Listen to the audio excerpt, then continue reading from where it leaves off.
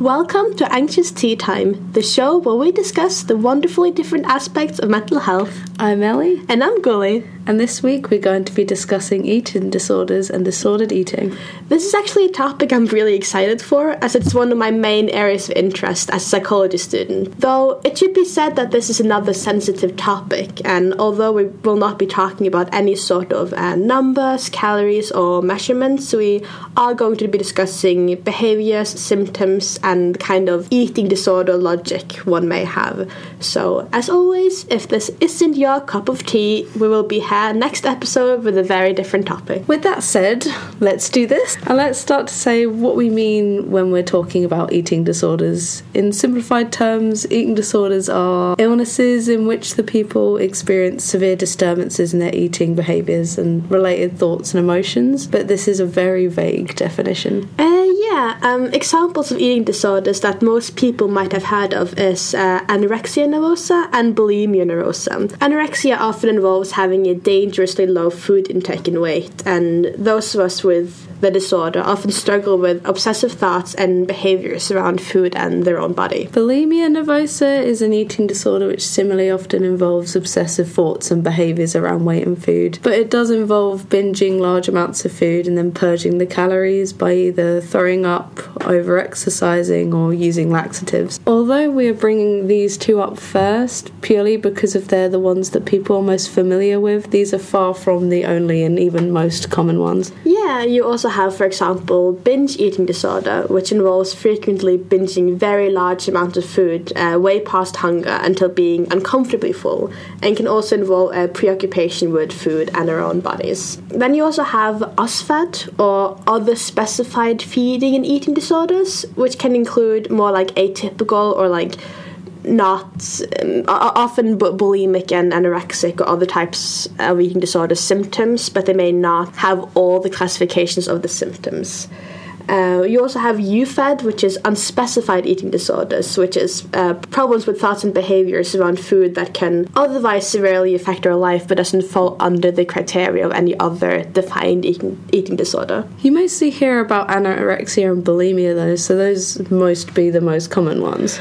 Actually, not at all. According to BEAT, which is a eating disorder prevention charity, out of the 1.25 million people in the UK that are estimated to have an eating disorder, the prevalence for each type of eating disorder is all over the place.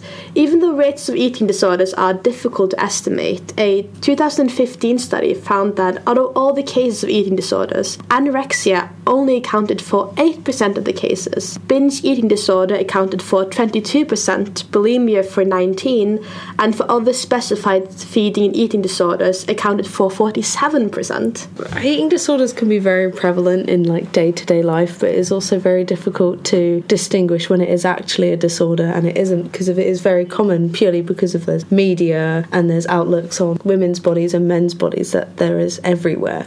Yeah, definitely, because I think like a lot of people might have heard of someone in their life who's been struggling with an eating disorder, but most people do only know about like anorexia and bulimia, and often there's this kind of like false belief that eating disorders looks a certain way on people.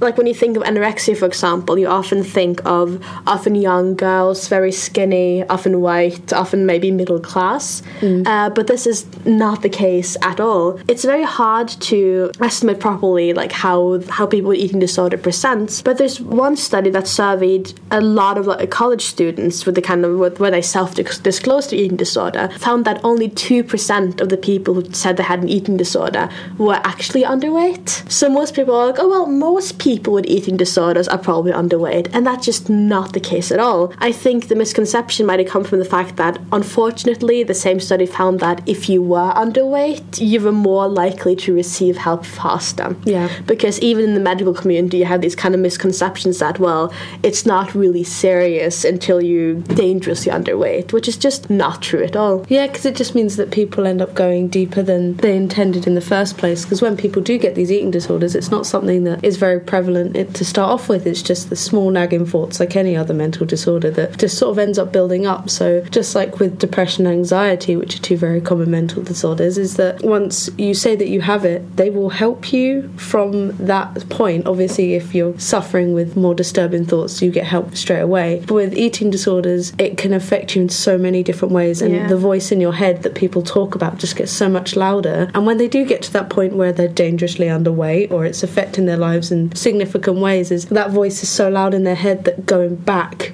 becomes so much more difficult. Oh, completely. And you will notice us kind of talking about eating disorders in general for the rest of the discussion, and that's very deliberate. I think it's another misconception that some eating disorders are just incredibly different from each other. That, because like anorexia and bulimia and binge eating disorder, for example, have very separate symptoms, they may be completely separate disorders. That's actually not the case at all. If you look at the actual kind of behavioral traits, the symptoms, the concerns, often the things that cause eating disorders, they're so similar. And actually there's a lot of research to suggest that if you suffer from an eating disorder, you are incredibly likely to almost migrate to another one. It's very, very common to almost in a way jump or transition between them, which kind of suggests that even you might think that, like, for example, binge eating disorder and anorexia is almost like opposite sides of the same scale, and that's just not true at all. The kind of intense preoccupation with food is the same. Often the restrictive phase is the same, and in binge eating disorder it just leads to almost a reactive eating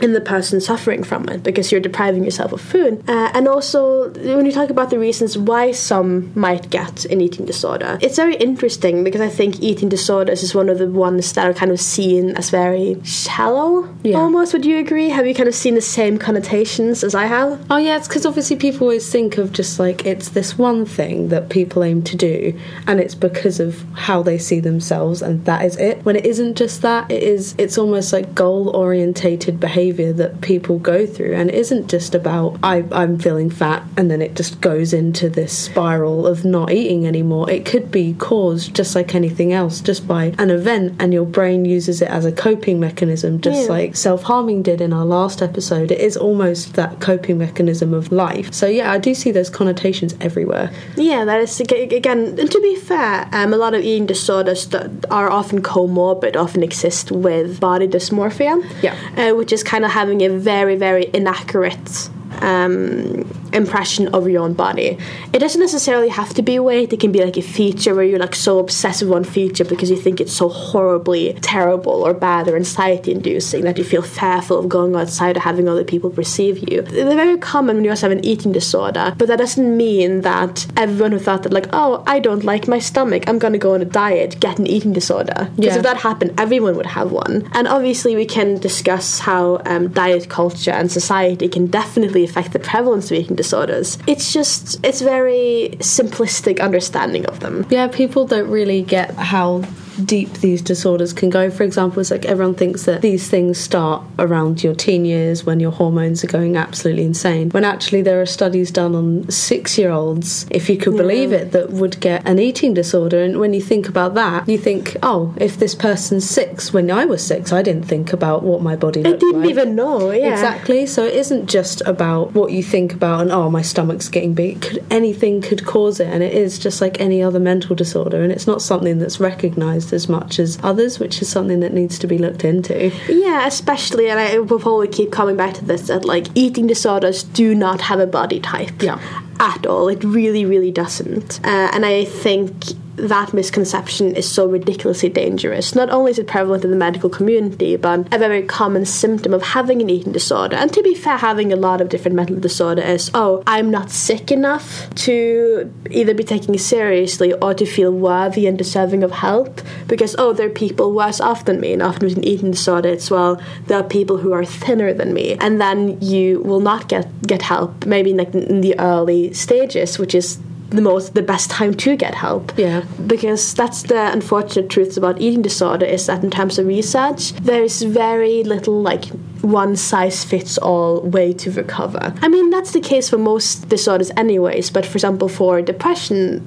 you see a lot of success with CBT. You can kind of have a really good success rate with that. But unfortunately, with eating disorders, as they are so complex and can be due to so many different reasons and kind of sustain themselves in so many reasons, they are incredibly hard to treat. So kind of early prevention is so important. Yeah, and with treatments for eating disorders, it's very difficult at the start, depending on how far along you are. There was, when you get so skinny, it's obviously damaging your own health, but you don't realise that yourself.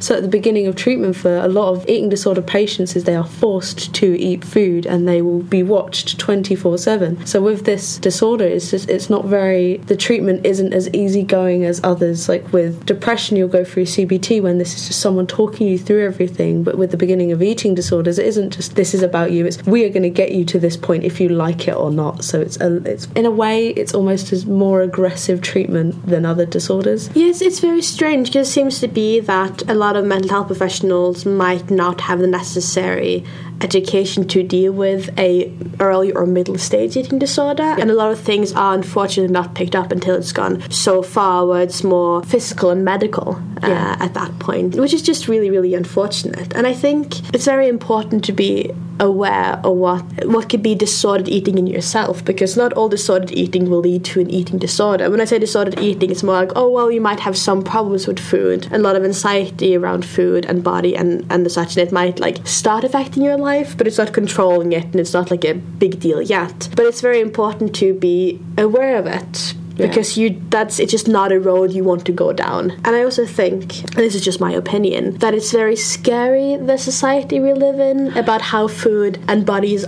are used, how food is promoted for comfort, but also as a lifestyle, but also again, it's very common, especially for women, to just casually engage in diet talk. We're all bond, we all moralize food based on nutrition and calories. You can bond with your colleague of oh, there's some free muffins.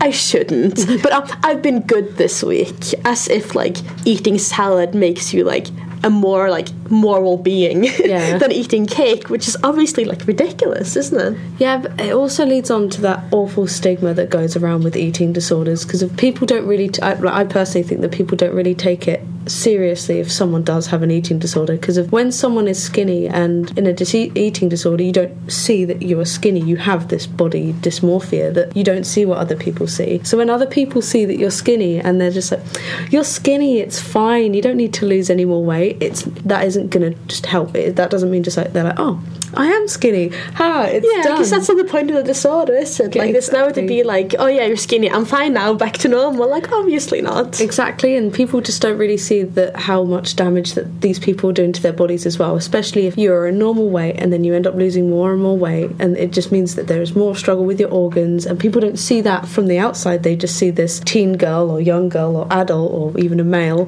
just losing weight and looking more healthy. Just because they look healthy, it doesn't mean that they are. So people don't take it as seriously as others because they don't see the damage until the very end, where the damage is done. Yeah, and that kind of leads on to another really prevalent misconception that weight loss is healthy. And that's just not true. For most people, losing a significant amount of weight is incredibly stressful for your body. Of course, there's exceptions for everything, of course, but for most people, losing a lot of weight, it's not ideal. It's really, really not ideal at all. And I think what can be very hard for people with an eating disorder when they recover is a lot of the kind of dysfunctional thoughts they have had around food in their bodies that they're trying to kind of get rid of are still prevalent in the world around them.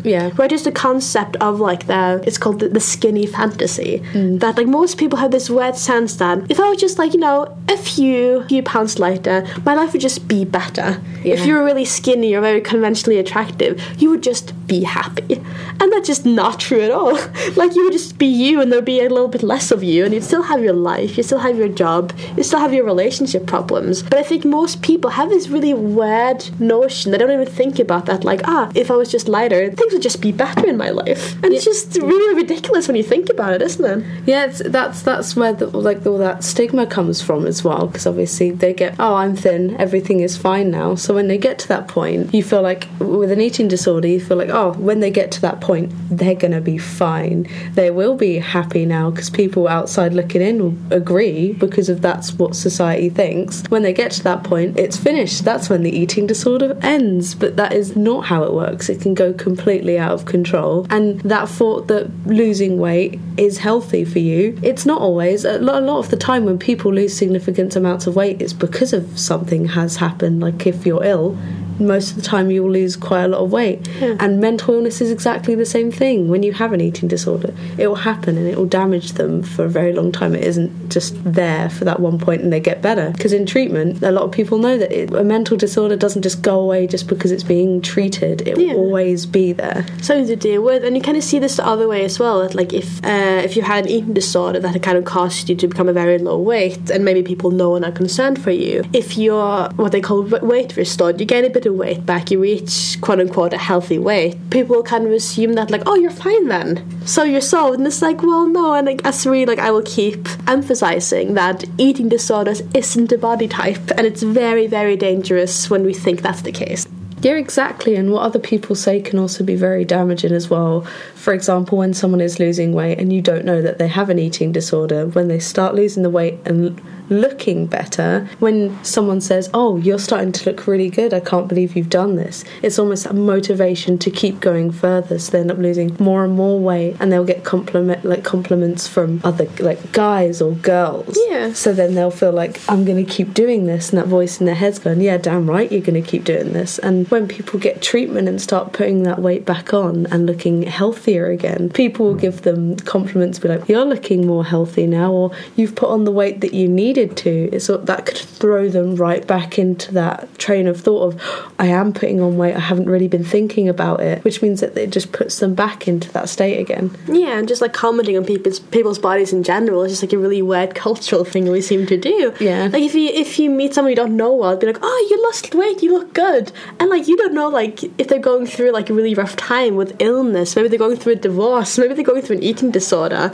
and losing weight for everyone isn't necessarily a positive thing. And again, it's just like a really weird thing to tell someone, as in like, oh, when I see you, the thing I first notice sure is your body. Yeah. And this is very important to me. It's just a very strange thing to be doing. Again, it can be very hard, especially in the early stages, to even realize that you're suffering from an eating disorder or an disordered eating, because again, in my opinion, I do think our culture is just not the best. I think it's a disorder in itself, the way we do diet talk and how we look at our own bodies and how we put so much value on the size of our bodies. Yeah. And about that, how, oh, if there's lesser of you, you're more valuable. That's just in itself, it's just like really, really weird to me. But yeah, so when do you cross the line from a problem to just something you're thinking a bit about? Because that can be very, very difficult to gauge, can't it? Yeah, it's very difficult to see in yourself and someone else, because of losing weight is something that is very common in every country in the world at the moment. Like, diet culture, like you said, is such a valued thing. Everyone's dieting in different ways, and people lose weight in certain amounts of time. Even if you go on social media, there's advertisements for different dieting pills or workouts or even apps to help you lose even weight. like fasting is like a cool new diet now. Exactly, and it's just seen as normal. So it is difficult to see when you cross those boundaries from just dieting and losing weight into having an eating disorder, and you don't really see it because obviously everyone has that small voice in their head that's their conscience going, I should or shouldn't do this. So it's hard to determine if it's actually a part of the eating disorder, if it's you just going, oh, I can have this one cake this one time, or I can't touch that because of then it will be the end of the world for me, because that's what it feels like to them. If they eat something, they feel like they've done something like despicably wrong. Yeah, no, that's a very good point. I think a very, very good indicator is if you notice yourself having a lot of food anxiety. Yeah. Again, if you kind of want to eat a bit healthier, if you maybe kind of like working out, like eating well, and that's fine. Like that, it's not necessarily anything disordered about that. But I think a very good indicator can be that, like, oh, let's say it's someone's birthday, and like you will miss a day of your workout, and you're probably gonna have a lot of good and unhealthy food. Yeah. Right, having a good time. If you have more of a common relationship with food, you're like, oh, it's just one day, gonna have a good meal with my family, gonna be a good time, I'll be back on it tomorrow. But if you find yourself having anxiety of like, like, oh no, I shouldn't be eating that, but like everyone is eating that, but she made this and maybe I shouldn't eat too much beforehand then. And again, when you feel yourself being preoccupied and almost like fearing going to the event, or like fearing kind of skipping your schedule, or being very preoccupied and like, oh I ate one very full meal, maybe I ate some pizza with my partner, and like, oh, you can feel the pounds coming on and you're like really excited, and like the sensation of being full is starting to bother you. And you maybe feel like a very intense need to like either overcompensate, that like, oh well, I probably shouldn't eat that much tomorrow then, or I should exercise twice as much tomorrow. But it's like a kind of, and like anxiety kind of almost compulsive way. That's a very good indicator. That's a very, very big warning sign. So if you feel yourself being really preoccupied around food in a way that causes a lot of anxiety, I'd say that's like a main one. What people don't really know with people with eating disorders is that food becomes almost literally a fear. So when they think about eating all of this food, they get this awful anxiety and being afraid of wanting this food, let alone just eating it and touching this food. And another thing that people don't know is food can almost consume their entire minds. Like everything they do is in relation to food, and it becomes an entire schedule related to, I'll brush my teeth and afterwards I may be able to eat this food. 15 minutes later I'm allowed to have this one thing, and then I'll have a half an hour walk to walk it all off, because if they get in these routines where food circulates around everything. So they get in this, like you were saying, that this anxiety about food, you become scared of doing specific things because of, oh, what if I do end up going out with my friends and they want to go for a dinner? I can't exactly say, oh no, I'm not hungry or I don't want to eat because of I've been around them all day. So you end up, it consumes your life in so many different ways. Yeah, and I think that like inherent like loneliness of an eating disorder is something that isn't talked about too much, because like it's very interesting, because a lot of people with eating disorders do feel that like it's something almost very personal, a way they can kind of control themselves or the world around them in a way. So, but especially in the beginning phases and even in the later ones as well, like people don't want to kind of get rid of it. So eating disorders, more typically than any other mental health disorders, are very secretive, and that goes for anorexia, bulimia, OSFED, binge eating, because there's a lot of shame around it. Because again, it is pretty stigmatized. Again, you have this misconception that it's vain, or especially with binge eating disorders or other eating disorders where it involves over-consuming food. There's a lot of stigma around weight and consumption. It's a very common symptom to be ashamed of eating in public, because you feel like other people are judging you, and the kind of social context of that can be very scary. And then you have what can be more isolating is that, like, if you think about it, so many of our social settings involve food. Like, oh, you meet for coffee, you meet over a meal. Most like holidays is all around food. And if you're someone who struggles with a lot of anxiety around food, that can be incredibly difficult. Especially, for example, now just for Christmas coming up. Like just being like, a big setting, maybe with extended family members you aren't very comfortable with, and everyone's kind of like looking at each other a bit, and you're expected to eat all this food, and there's always going to be someone being like, oh I've eaten too much, oh I shouldn't. That can be incredibly stressful for someone struggling with food anxiety. Exactly. And something that's not very common in mental disorders is, with eating disorders, they are less likely to try and find help themselves, because they don't really see the danger and the damage that they are doing, because obviously they have this dysmorphia where they're like, oh, I'm not skinny enough, so nothing's going wrong, I'm just eating less, and there aren't any bad consequences from it. So it takes someone else from the outside, a lot of the time, this isn't always the case, but it takes someone from the outside to tell you this is not okay.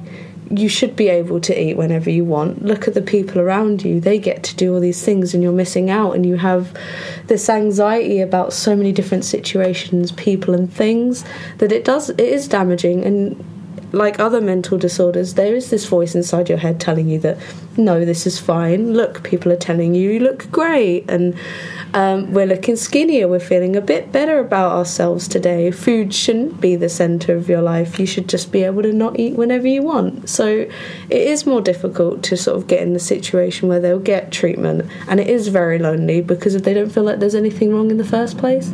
Yeah, and even if I do feel there's something wrong in the first place, there's a kind of sense of of, well, it's not that bad, or it's worth it, or you might have like more like self-destructive tendencies, relating back to the self-harm we talked about last week, of like, well, I know this is harmful to me, but I'm not going to stop for XYZ reason.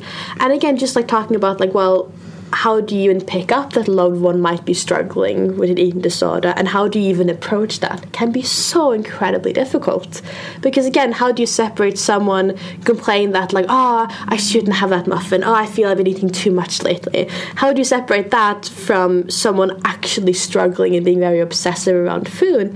And I think just like how you know them, and if you see them struggling otherwise. And I think our best advice, I mean, keep in mind we are not experts, is that like if you are gonna have, almost like sit someone down and talk to them to be, hi, I'm concerned for you, don't make the focus of it their weight. Because when you're already so obsessed and like everything you are is defined of your size, and then someone else is like, oh, your size is the reason I notice you're struggling. Or like, oh, look how much I notice your body. That's not necessarily a good opening line. And I feel you can have the conversation and be implied that like, hey, you're right.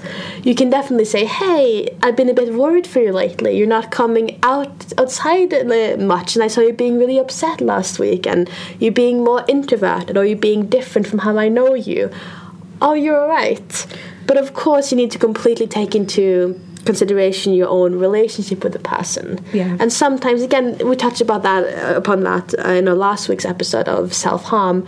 Sometimes it isn't appropriate for you to say something. Of course, if they're a good friend of yours, if they're a close family member, you might be in a very good position, like you know them, you might know how they will react. But if you kind of a stranger, if you see someone being like quote unquote weird with their food, it probably isn't your place to call it out. And again, calling out someone's behavior, especially in terms of food, it's not helpful. As we discussed, like, it is not about the food at all. Like, it's a symptom, like the behavior is a symptom of a disorder. A lot of people compare eating disorders to addictions, for example, because it is as life consuming, and it's and kind of focusing on the food when, at least in the beginning phases when reaching out to someone, may not be the best idea. Of course, if someone is severely undereating, of course you need to involve more medical attention. Of course, that needs to be put attention on. But if you're trying to check in with someone who might be struggling, it may not be the best route to go, so you haven't been eating. That can make us very defensive. And you kind of close off, because if for a lot of people with any kind of mental disorder, it's incredibly vulnerable. So if you feel someone is just like almost slapping you in the face, it's like no, instead of being, hey, you've been doing all right lately, you've been seeming a bit off, what's going on with you? Because what people don't really know is that eating less isn't the only symptom of an eating disorder. Oh, not at all. There are many other symptoms that you'll be able to see in this person. They will drastically change. It isn't just their weight that is the massive problem, because they'll have different outlooks on specific things as well. They will become more introverted and less likely to go outside, and you will see a significant change in their characteristics as well. So if you were to ask someone if they're okay, the weight isn't always going to be that major thing that you can go to. It could be anything, like, oh, we used to talk all the time, and we used to have like these dinner dates we used to go on all the time, or we used to go out to the park. You don't really do that anymore because if you're doing other things, because of binge eating and or you've been exercising so much lately, you don't really have time for me or like our family, for example. Exactly. They'll change, so they'll be going to the gym a lot more and working out, and that will become more of a priority than the people around them, and you'll be able to see that. So that's another way of being able to talk to them about it without giving them that slap in the face of, oh, I've been trying really hard of eating, and you've basically just said, I've been doing a really bad job at it, which means they've all become really defensive about what they're doing. Oh yeah, definitely. In terms of other resources, of course your GP is always a good one to go to if you kind of wonder about yourself, but also maybe a loved one, to be like, hey, what do I do? However, not all GPs are specialised within eating disorders, especially the lesser known ones, unfortunately. I would definitely recommend BEAT, BEAT, Beat Eating Disorders UK, which is a charity. They have a helpline, and obviously they are very specialised in eating disorders. And even if you don't feel like taking the step to go to quote-unquote a real GP or be involved in more medical help, you can always send an email, call to be, hey, what is this? And their number is 0808 801 0677, and they also have a special student line and a youth line, and as well as a chat service. You can access their website on beateatingdisorders.org.uk. And of course, through our discussion now, it's almost a bit bleak with eating disorders, as they can take control of your entire life and they can be very hard to pick up on. But obviously, recovery is very, very possible. And that is also why we want to raise awareness for it, because obviously you're not a lost cause if you struggle with an eating disorder or just any kind of disordered eating. It's as with every other mental health problem we can experience. It takes a lot of work, it takes a lot to navigate, you need some good resources, but it's very, very possible to recover, however that looks for you, and to prosper. Yeah, and BEAT is very useful in helping you find treatments as well. Like we discussed earlier, finding treatments can be quite difficult, but BEAT will help you through every process. They will help you get an appointment as early as possible, they'll help you get treatment as early as possible, and they'll also support you going through the entire transition as well. Yeah, and of course you can often also contact our resources at Anxious Minds. Yeah. And of course you can always try to reach out to a loved one if you need some extra support, and just to talk and kind of see what other people are with it. But yeah, I think this is all for now. Yeah. We'll see you next week. This has been Anxious Tea Time with Gully and Ellie, and we will see you next week.